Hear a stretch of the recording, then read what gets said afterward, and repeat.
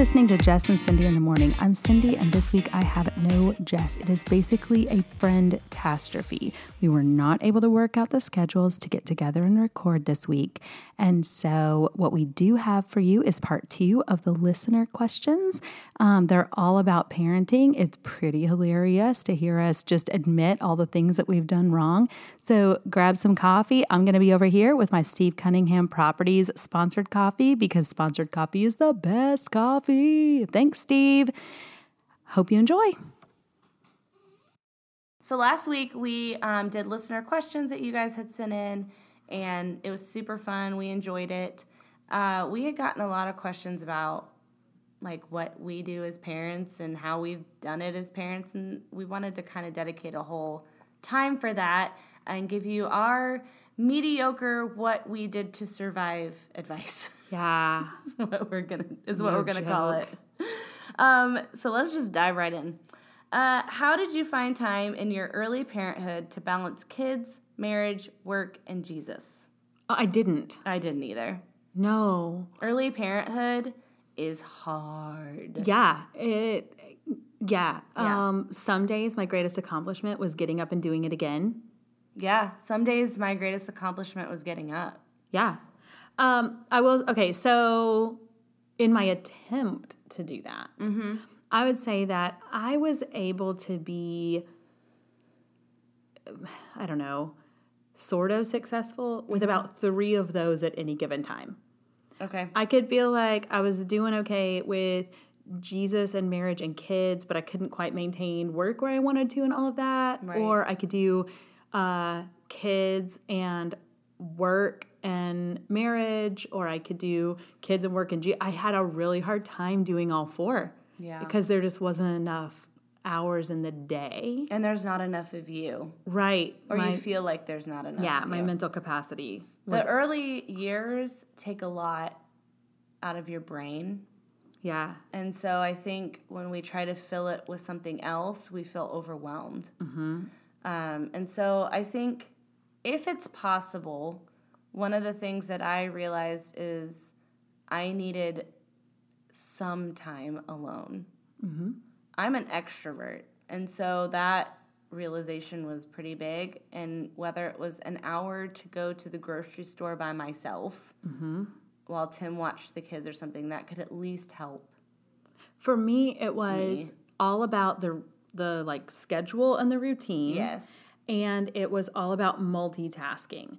So during that time in my life, the way that I kept Jesus going in the middle of all of it was if I was at the grocery store, I had a podcast or I was listening to a sermon or I was listening to worship music. And I really had to, in order to keep that part of my life going, it didn't look like sitting down and doing Bible study anymore. It was intentionally saying, okay, I have these activities that I do during the day that don't require my brain. So while I'm doing them, that's going to be my prayer time, and building those in on purpose. And it was on my drive, I am cutting out 90s R&B and I'm inserting as much Jesus as I can because I'm going to do as much of that as I can in the times that I have. And that was a season. And then the kids got older and I was able to do other things again. So that was kind of the Jesus piece. For Nate and I, the marriage piece was when the kids were little, was when we developed our thing of the kids would go to bed and we have like a dedicated hour that we just stop everything. Mm-hmm. And honestly, during that time, we had a couple shows that we watched that were funny, and then those were the jokes that we told each other because neither one of us had any space to create a new joke. Oh, yeah. And so something funny would happen in a show, and we're like, that's our joke now. We own it. That's And so in situations and stuff, we didn't even have the capacity to create our own inside jokes other than we had both watched the same TV show. Worth it. And that we watched it together. That was more than a lot of parents in that stage. And so that was that part. At work, it was developing an understanding that certain times at work are busier than other times at work, and figuring out what our rhythm was going to be with that. And then when I figured out with the kids that because I did work, and the fact of the clock was I got home and the kids were going to be awake for less than 2 hours. Mm-hmm. And so I had 2 hours a day to look at my baby darlings. And so putting everything else aside and trying to focus on that time, the times when I, even still, but when they were little, the times whenever I did that, everything else worked better. Right. Because when I needed to do other things, they were in a place for me to be able to do that. I didn't always do any of those 4 things well all at the same time. I can look back on it and go, okay, those were the things that worked when I was doing them. Right. It was very difficult to even remember to do them because so many days it was like, is my shirt inside out? Mm-hmm. Was a real question, not even a joke I was telling, but I didn't. Is it clean? I didn't know. With nothing on it. Yeah. No food from not myself. Yeah, that part. I mean, I think that's all good. Just reiterating, early parenting, early childhood stages are in like a league of their own. I mean, it's all levels are difficult in parenting, and I think that one, especially when you're like new to it. Mm-hmm. Oh man, I got a reminder. 2 weeks ago, the youngest 2 of ours stopped sleeping through the night for various reasons. People were sick and whatever. But I had forgotten what sleep deprivation does. I was like, oh wait, thank you, Jesus, for this reminder that I'm not tired. In my normal life, I'm not tired. I think I am, but I'm tired, but I'm not this kind of tired. Yeah. I am not like zombie, excuse me, woman, are you drunk, tired? And I was like, oh, wait, my functioning is normally higher. Yeah. Fun story, sleep deprivation is real. Yeah. One time Camille was sick, super sick, and so Tim was taking care of her throughout the night, and he had slept like none. He was holding her, like, while she was sleeping because she couldn't breathe. She was stuffy. Mm-hmm. So he was holding her in the rocker and saw her walk into the room at the same time because he was so tired that he thought he saw her walking. And the next morning, he was like, I don't even know what happened. I was like, you need to sleep. All right, next one. I have a good answer for this one. Oh, I'm excited. Thanks. How should parents handle a bad report card? Okay, so I'm just going to go from my experience. Uh-huh. So my parents always would take our report cards and look at them and, ask the questions or whatever. And one year, it was 7th grade geography. Yeah. I couldn't. Like, naming all the countries, which apparently they did now in 3rd grade, by the way. But memorizing all of these things, I was like, I can't. My brain cannot handle this. And I failed. Mm-hmm. And it was the first time that it had been super bad. And I was very nervous. And I still remember I came in, gave it to them, worried. And they looked at me and they were like, okay. When you were in the class, did you do the homework? And I was like, yeah, I did the homework. Okay. And were you prepared for tests? And I was like, well, yeah, I tried to study and things. So did you put forth your very best effort? I was like, yeah, I did. And they go, okay. And we talked a little more about it, but I never felt the shame that I was expecting to feel. Yeah. But now when our kids come home, I remember that, and I remember the feeling that my parents gave me. What we try to keep in the forefront is that we're parenting character, we're not parenting performance. And so our questions are similar when we have one of our kids come home or we hear from a parent, or not a parent, the teachers aren't their parents. I want to clarify. Yeah. We're their parents and the teachers aren't. Sometimes they are when your parents working at the same school. But, sometimes, but not in this case. Not in this case. But just, in our home, if you are having trouble with the material, you won't ever be in trouble with me. If I pull up your grades and see a row of zeros, then I'm going to parent that like it's a character issue that we need to resolve for you to be a functioning adult. Yeah. Because sometimes you have to do stuff. We have a kid who's really good at school and it just kind of comes naturally to them. But that's not really a significant thing for them or for their character. They're just able to do it really easily. Yeah. But we have another one that if they get anything above a C in certain topics, they've worked really, really hard. Which is awesome. And so for them, that's a character thing, whereas we have one that can just knock out A's and come home and have all the attitude in the world and isn't becoming a better person because they performed well. Anyway. So anyway, to sum up, we're taking our kids out of school and moving to the beach. Thanks, husbands. Okay, bye. Having multiple kids, fact. How do you parent them differently but fair? Oh, I just kind of talked about that. You did. On accident. On accident. Okay. Mine are different. They are. We're actually in the throes of it, I think, because we're at 9 and almost 7, and I think that's where you start seeing, like, them start coming out. And I feel like we're noticing the differences between our two enough now that we're able to say, okay, when he is upset, it's probably for this number of reasons. Yeah. Let's go this way. When she's upset, most likely it's this. And to be honest, if she gets upset, most likely it's something that happened at school. Yeah. Probably a couple days ago. Yeah. But we've had to figure that out. And then a lot of times it'll come up and she has to have a good cry about it and we talk through it. Because, bless her, she's full of a lot of empathy, which is amazing and can't be taught. But there's a lot of feelings that come with that. Yeah. And so, we're managing one who has all the feelings and one who's super kind but it's kind of like very literal. Yeah. I don't understand why you don't. Well, so we're having to learn. I think our main thing right now is language, like how to speak to them. One of them is really hard on herself, so discipline, whatever we do, she's harder on herself.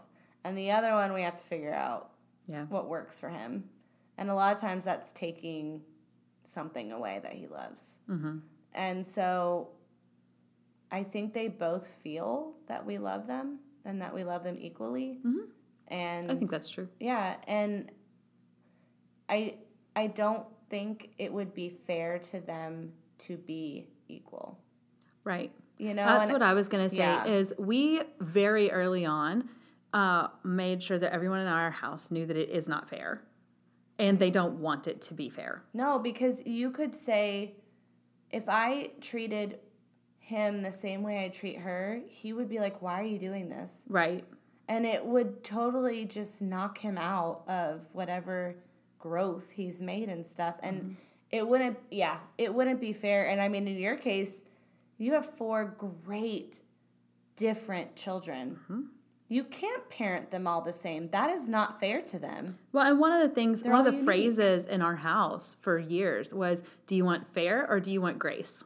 Cognitive development. They were in a space where they were figuring out justice and fairness and all those things. And so I get that. But in a house where you've got 6 people living, I was going to be a cop 100% of the time. Yeah. And I was like, you guys don't want that. You want fun, Mom. I just want to know, like, if you're in distress, how do I help you out of that so that I can invest more time in the things that you're interested in and the things that you want to do. And sometimes one of them gets shoes because their feet are hitting the ground. And I'm not going to go buy 4 pair of shoes because one kid needs shoes. Right. But I promise that whenever you have a need, I'm going to meet your need. And that's what is fair, is that I take care of the basic needs of every person in our home, but your basic needs may be different at different times. And that's what's fair. And that's a thing that for Tim and myself, we're learning is very much taught. Mm-hmm. You know, my brother and sister and I are, 1, 2, 3, and we're, like, you read about birth order, and that's, like, where we are. And so, we've had to learn, and I think back on that and just think I was pretty selfish. It took me a while to get out of myself, and if I see that in one of my children, I'm like, oh, I didn't just learn it. Mm-hmm. They don't know. Right. They don't. And I have to pull back and, like, not be mad and be like, they don't know this is wrong. Right. They don't know to think this. I have to teach that. And so that's been really huge and big on me. Yeah. I mean, I'm kind of excited about it, but also it's a heavy thing to think of as a parent. Like, teaching them selflessness, empathy, sympathy, all the things. It's a big task, but it can be done. Yeah. Yeah. It can be done. So I think the keys that for people that I've seen be successful is focusing more on getting to know your kid and remembering that fundamentally you kind of want to parent someone that after the first 18 years you want to go on vacation with for the next 30. Mm-hmm. Like that you can stand to be around. Like that you want to hang out with, not because you have to be their best friend, because you really don't want to hang out with people whose parents were their best friends. Like, think about your friend group. None of their parents were their best friends, I hope. But, I'm thinking about, I want to raise people who aren't so damaged that I can't go to the beach with them. Or can't go celebrate their mom's 60th birthday together and have 3 to 4 days of fun and non-drama. Yeah. Yeah. And so am I teaching them the skills that make it so that they're fun to go on vacation with later is literally what I think of in moments whenever it's really hard. I'm not saying it's a good 24/7 parenting philosophy, but whenever what I want to do is run away, I'm like that. Yeah. And it's good, I think, to take your children and think about it. What makes them unique? What makes them different? Celebrate it. How do you parent your strong-willed children with love? Carefully. It is hard and it is tiring, and stick with it, Mama. Yeah. And keep doing the things and keep doing the stuff, because those kids turn out to be amazing. Yeah. But whenever I stopped trying to parent them into doing what I wanted and started letting them know, you have choices, and I want you to learn how to make good choices. So, whenever possible, you can choose between thing 1 and thing 2. Thing 3 is not an option for you. Take it off the table. Don't introduce a thing 3 into our conversation, was one of the things that I did with one of our strong-willed kids for a while, was I would say, you can do this or that, and every time it was like, what about this? Nope, not the option. That one's not one of the options. Right. Because whenever I want you to be able to interact with people well.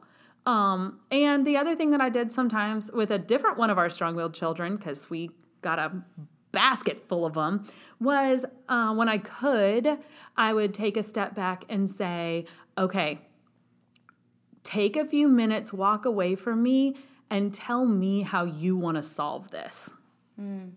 And putting that back on them and letting them develop their leadership and, thinking about the whole group and that kind of stuff helped us avoid some power struggles. And sometimes we just took it to the mat, friends. Sometimes I sat in the kitchen with a child for 6 hours while they refused to drink their smoothie, and the only person who learned a lesson at the end of that day was me, and it was that I was not going to take on another food topic because I wanted to live my life. Yes. And that not doing the battle doesn't necessarily mean that you're raising a spoiled kid. Sometimes you make the decision not to take on that issue right now because the whole family has to function. And so you'll get your chance. Like, there's always another opportunity to prove to your kids that you're crazier than they could ever think you are. And so choose your timing. Yeah. Yeah. I don't have anything else to add. I think that was good. Oh, thanks. And the last thing I think about parenting strong-willed children is remembering, along with that, like you don't have to do every battle, is I sometimes started to parent for the benefit of the people around me, not for my kid.